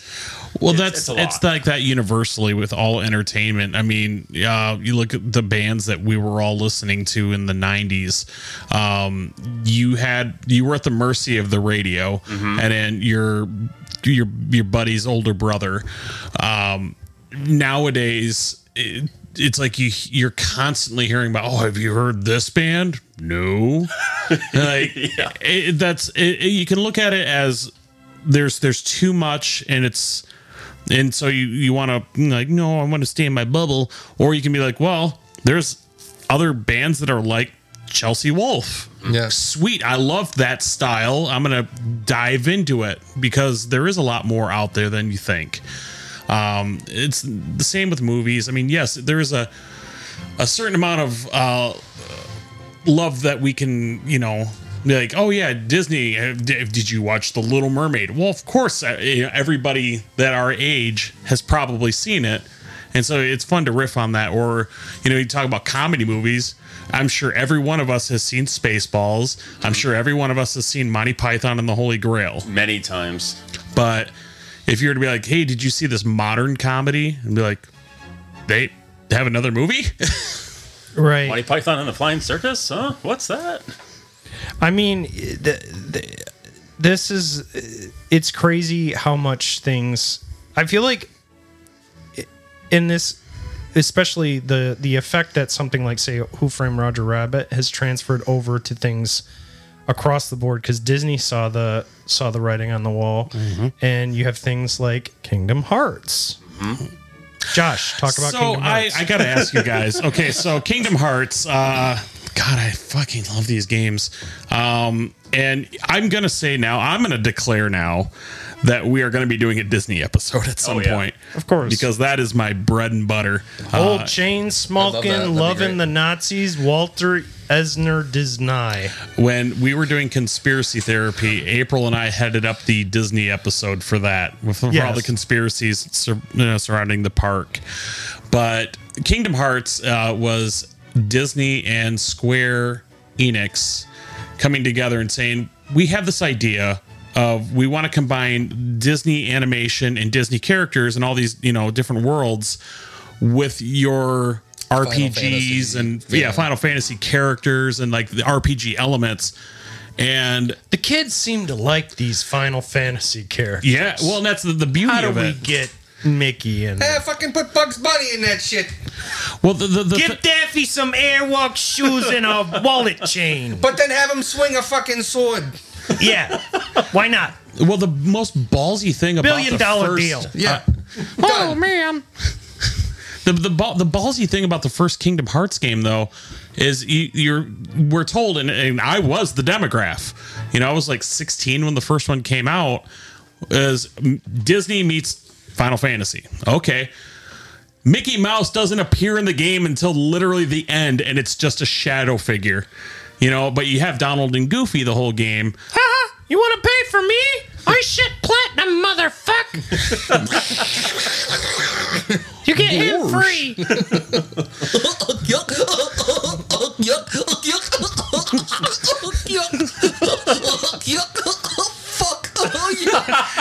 He's Porky Pig, basically. There's But my thing I would throw out there. Who gave him his medical card? Get him off the set. He's having a seizure. Jesus. I would be curious if they were to do something in the same vein, Kingdom Hearts, except it's with Looney Tunes. Would that be something that you would play? Because I'd mentioned to TJ earlier about going through games like, have you played this? Have you played this? And Kingdom Hearts was one of the games I brought up.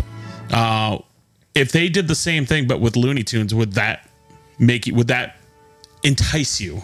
I don't know if it would, because it might. I mean, I hate to sound like a fucking dickhead, but it might be just a little too childish for me. That's fair.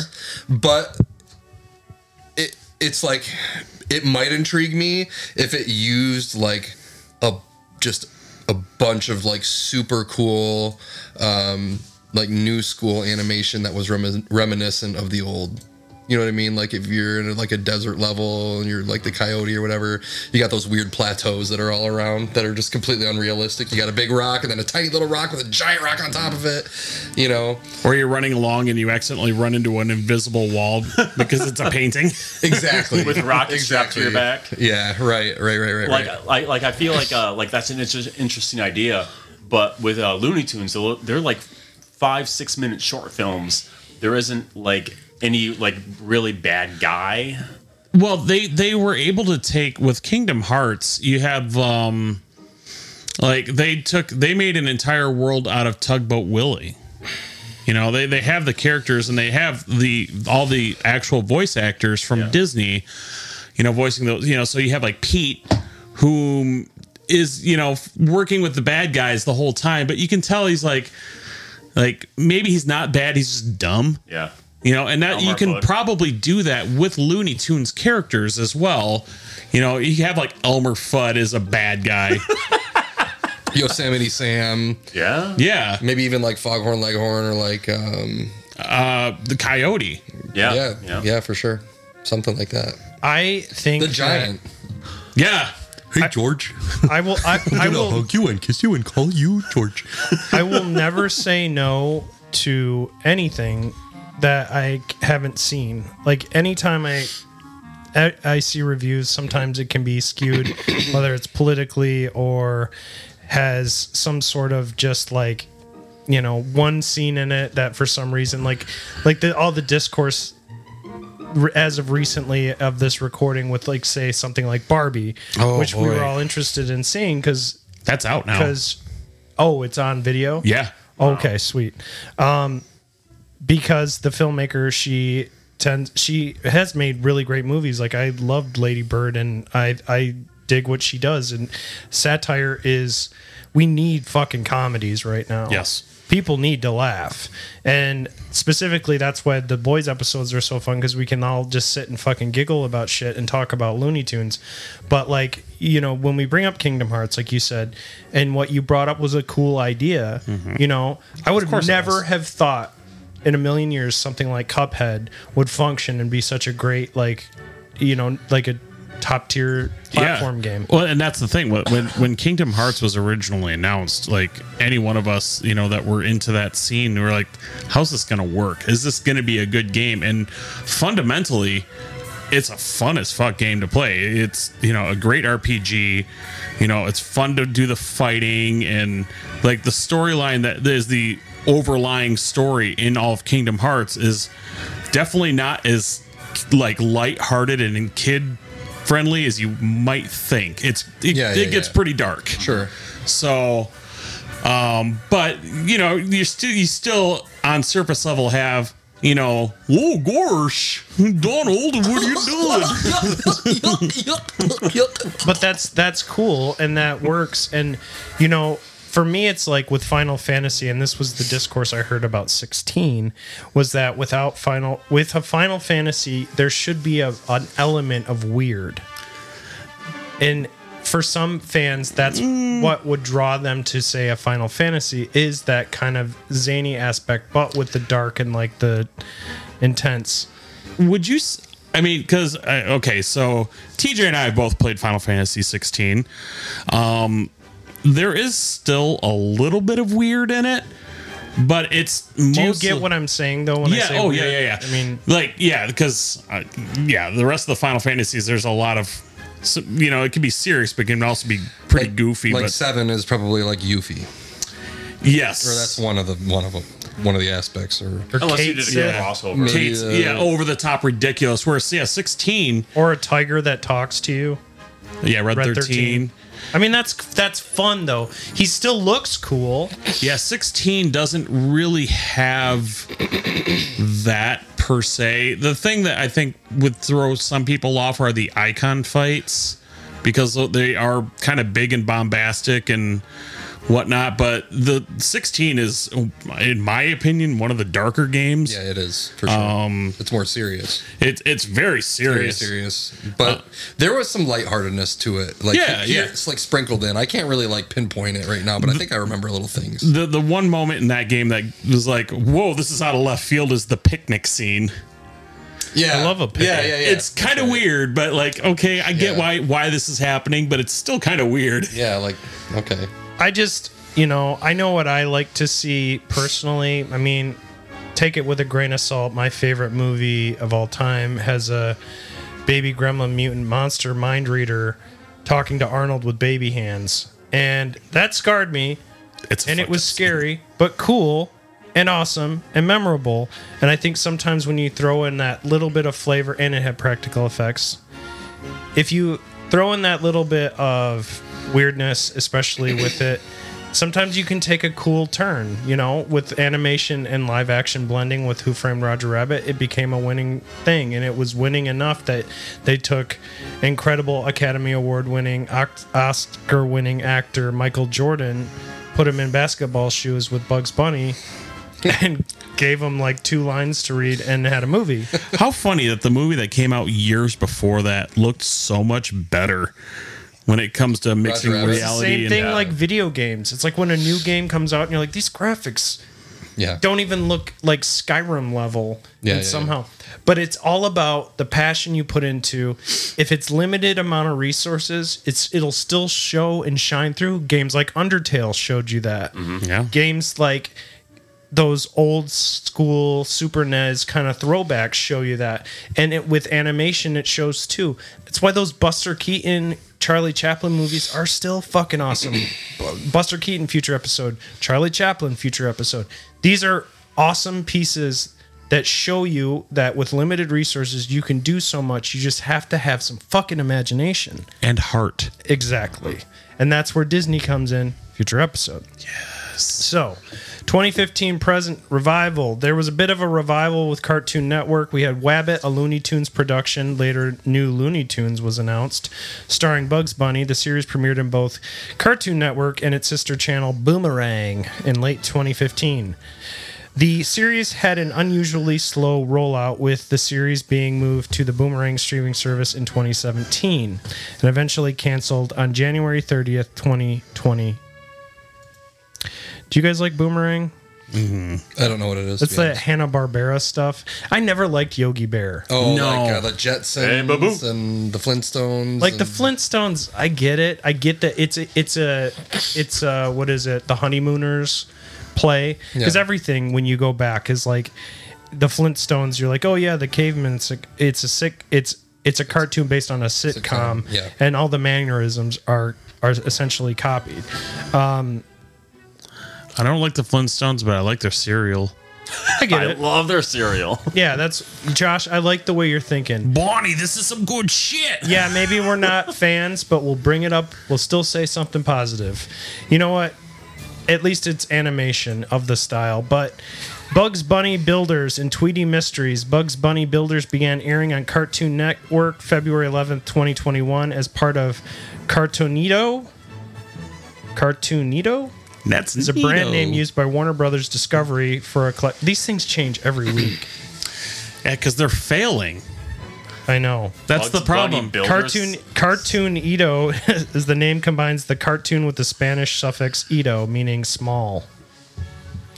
And HBO Max on July 25th, 2022. Tweety Mysteries will also air on Cartoon Network. Bugs Bunny Builders is aimed towards preschoolers, while Tweety Mysteries is a live action animated hybrid. Can someone just fucking cook that little bird? Space Jam: A New Legacy, starring basketball player LeBron James, was released in theaters and HBO Max July 16th, 2021.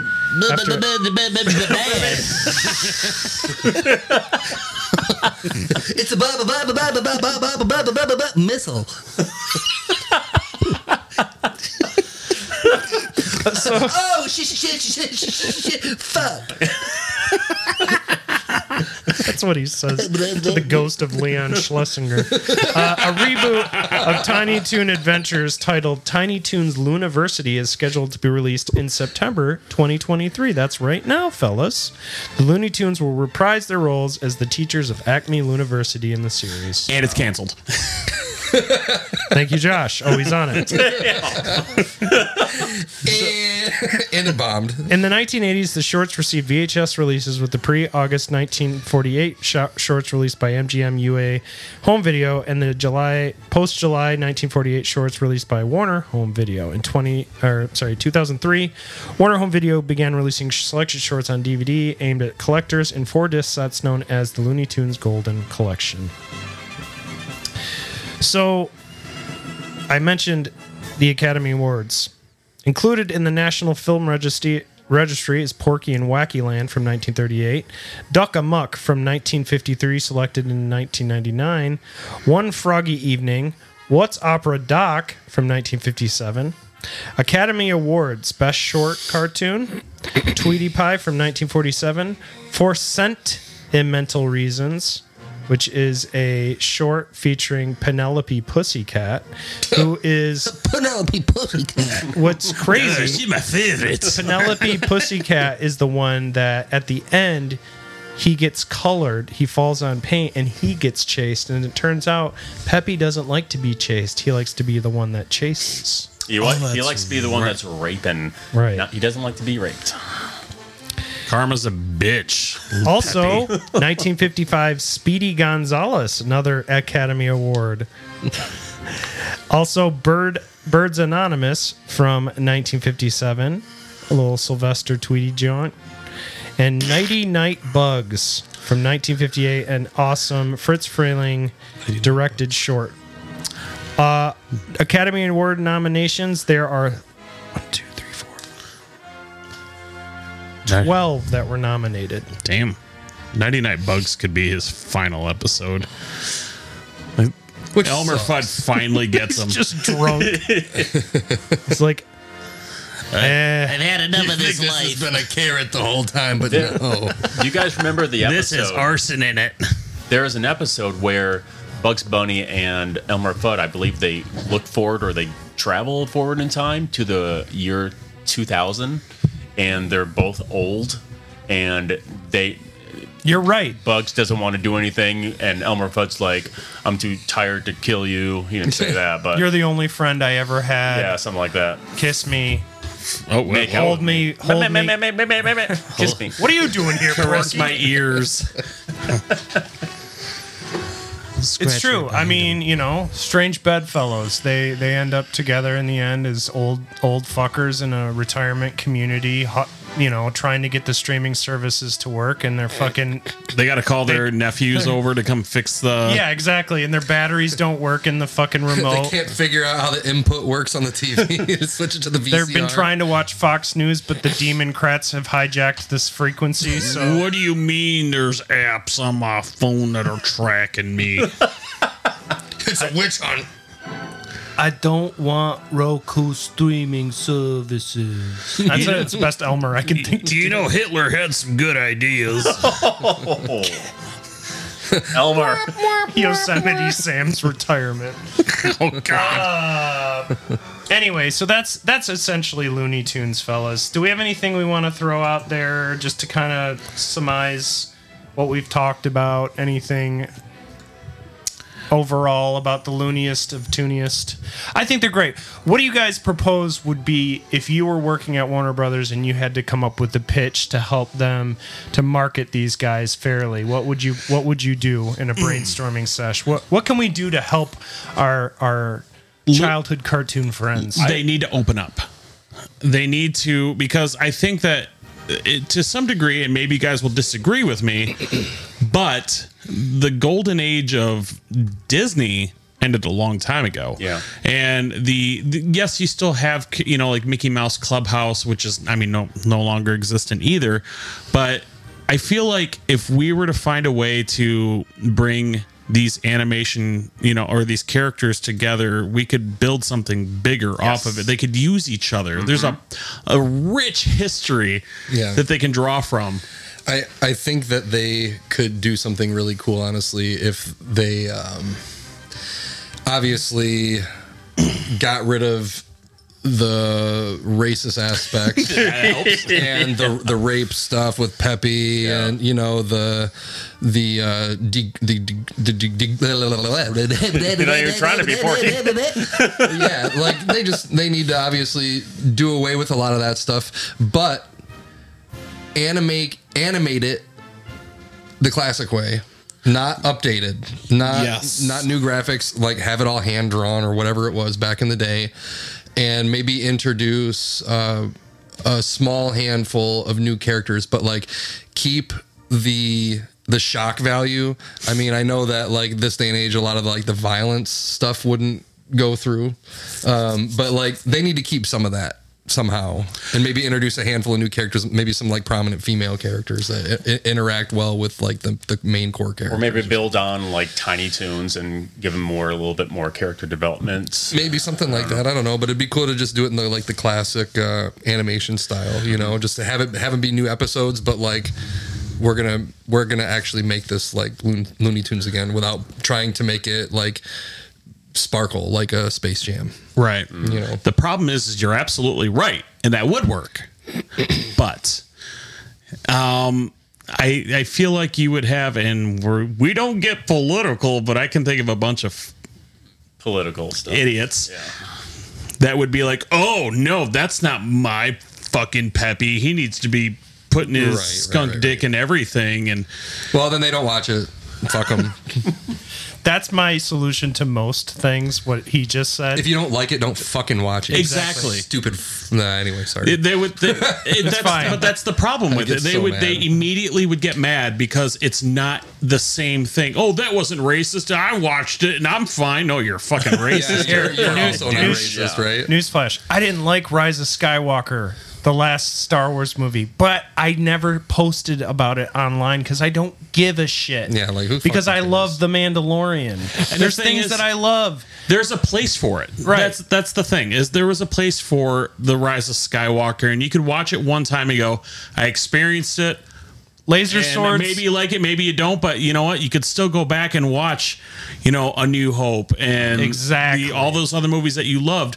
But that's another thing is Star Wars. Oh fuck, man, you're gonna get me going on a tangent. Future episode. yeah. I'm just gonna leave it at that. But the thing is if you change it, you're gonna have a demographic of people that are gonna immediately get all pissy about it because they're stupid. Yeah. Or Simple as that. Ignorant. Or maybe just take the old episodes and revoice some of the parts, or or something, and make some of the lines a little different, so it's not as racially everything we just talked about, basically. Yeah. I don't know. Maybe that's It's a bad tough. idea. How do you They're wonderful characters, honestly. They are really wonderful characters. I would love to see them be like a prominent thing in this age, but I just don't know how they could make it work for everybody.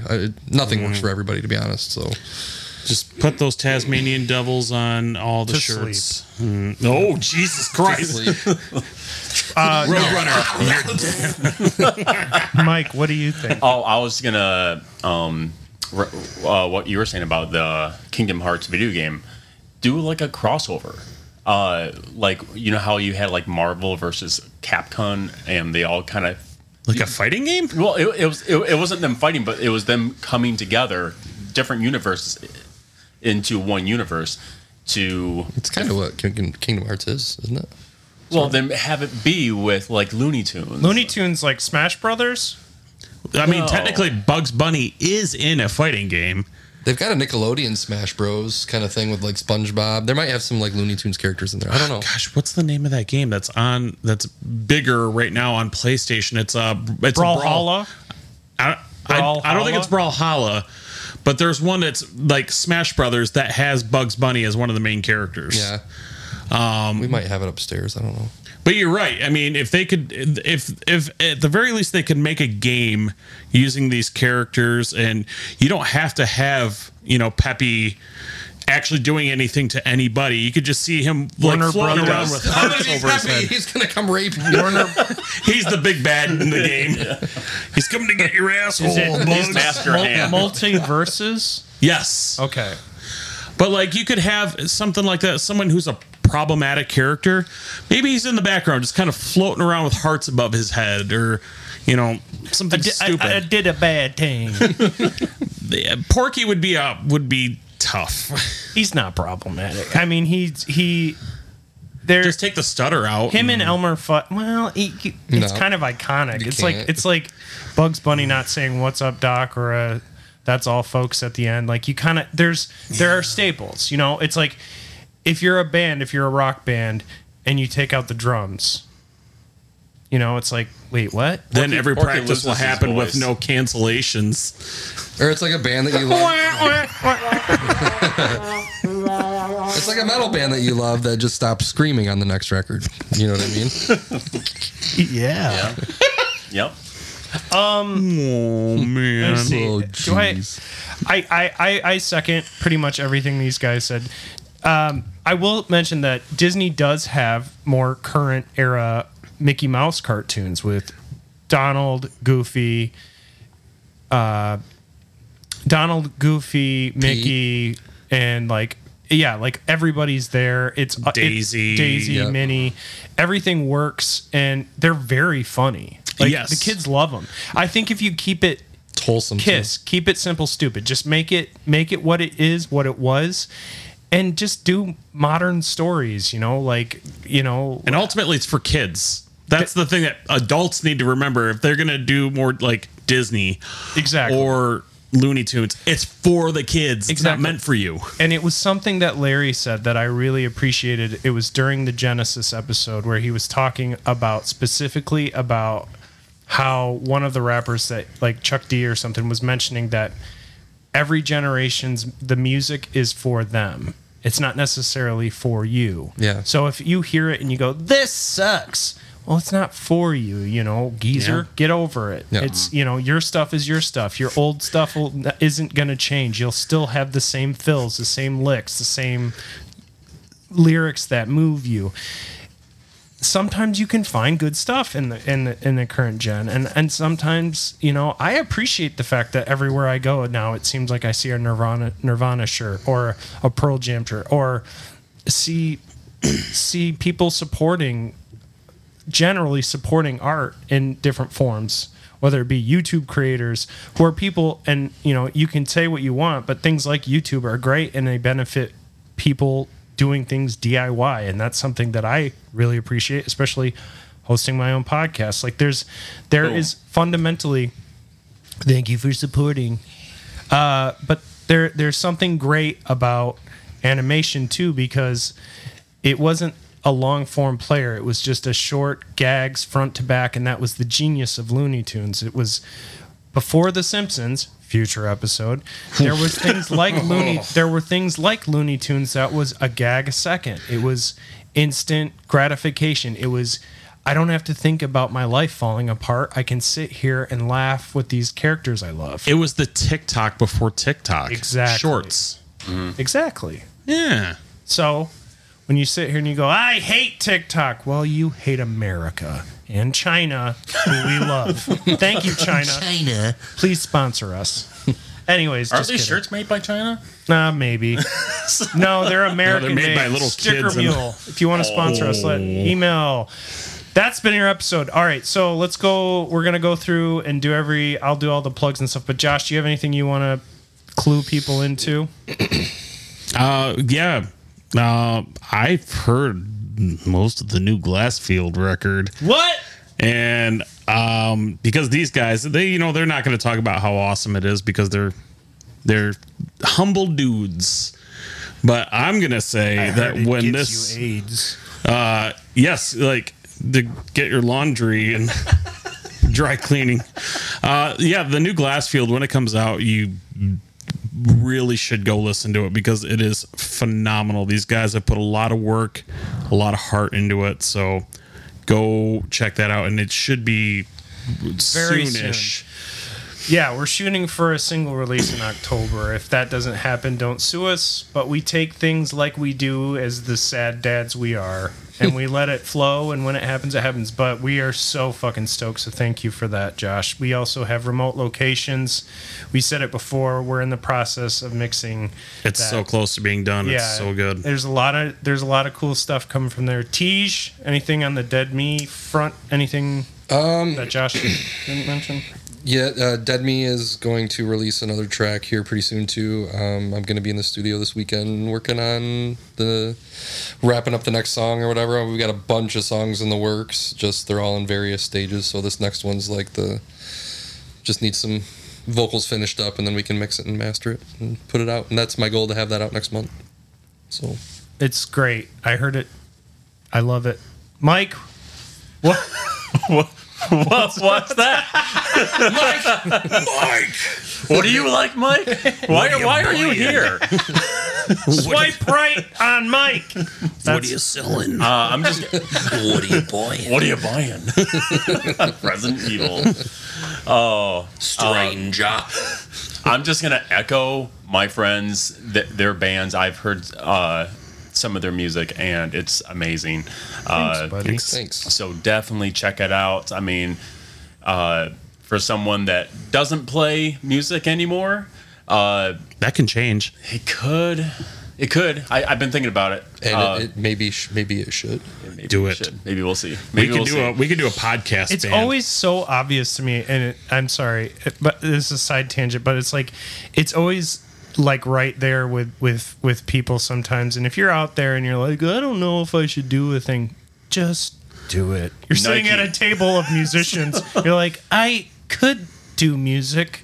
There's musicians in front of me, but I won't ask. You know what, dude? Like, I took 10 years away. I just didn't want to do it. So Yeah. you might just find yourself in a spot where you decide to just dive back in.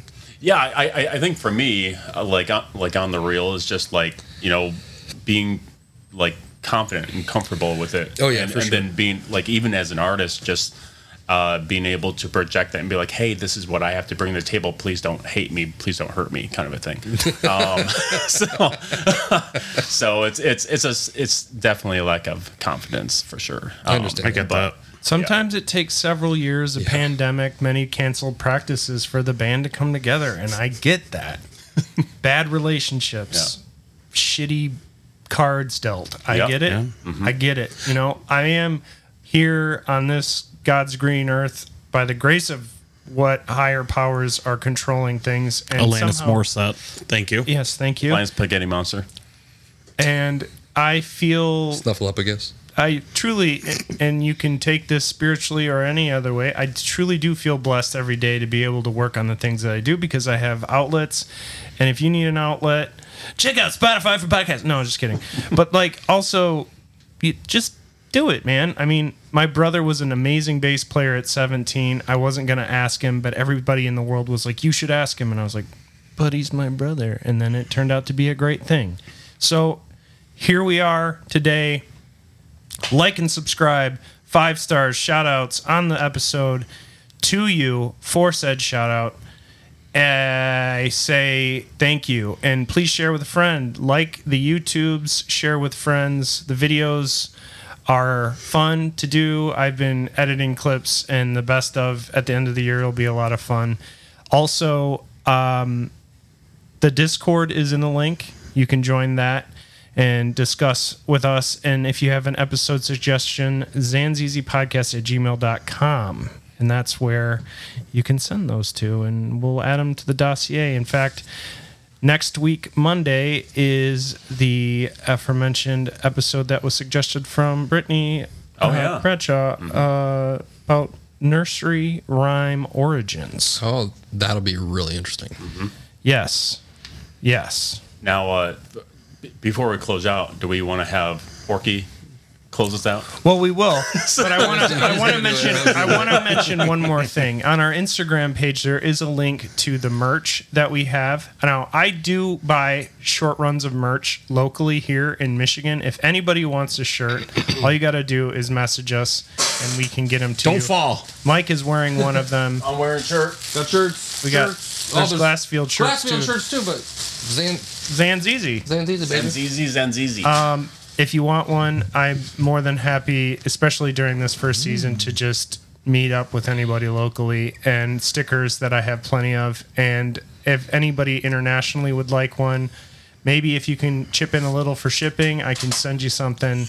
No questions asked. Come to some Glassfield shows. Maybe we'll have Zanzizi merch. Whoa. Yeah, that's true. Mike and I will be there. Oh boy. Working the table. Yeah. Ooh. Good. I mean, I will. Well, like they said, that's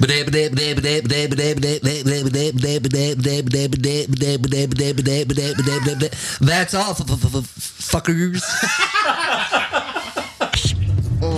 I'm nervous, Daffy. Listen, brother, you gotta get out there. And don't choke again. Which way is the stage? Just look at the sign.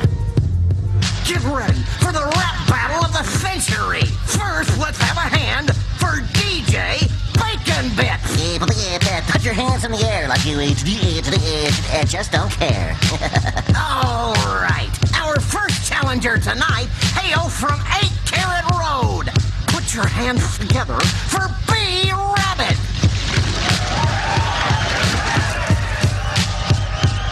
And first on the mic tonight is the reigning champion, the MC Hunter, Elmer Fudd with a PA.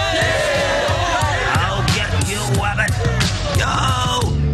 I'm taking you to school. Call me the professor. You're sexually confused, cause you're a cross-dresser. You like to kiss men, and that's real funny. Call up you Hefner, you a gay boy buddy. Lost on this stage, you need a map junkie. You made a wrong left turn at Albuquerque. One more. I'm a pimp, cause my hunting apparel's hot, son. Do it drive-by on your hole with my double-barreled shotgun. Now hold on a second, Mac. It's not rabbit hunting season yet. See? Okay, your turn, B-Rabbit. Yo.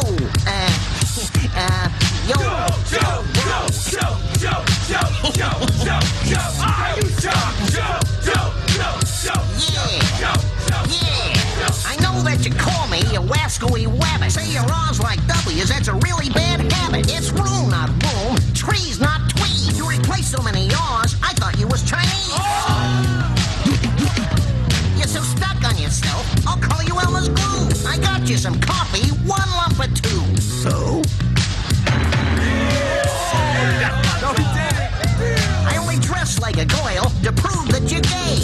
get kissed handsome? Really? Okay. Elmer Pax Fudd, you heard what I said. He's so bald, I'll put a hair on his head. I'll sit down on your head just like I was a thinker. Ain't I a stinker? Holy Toledo! B-Rabbit wins! B-Rabbit wins! I'm a disgrace. Yo, B-Rabbit, it's me, Dr. Dre. What's up, Doc? Ain't nothing but a G thing, baby. I'd like to offer you a record deal. You're gonna go down in history as the first gray MC. That's all, bitches. This has been a presentation of Beer City Media.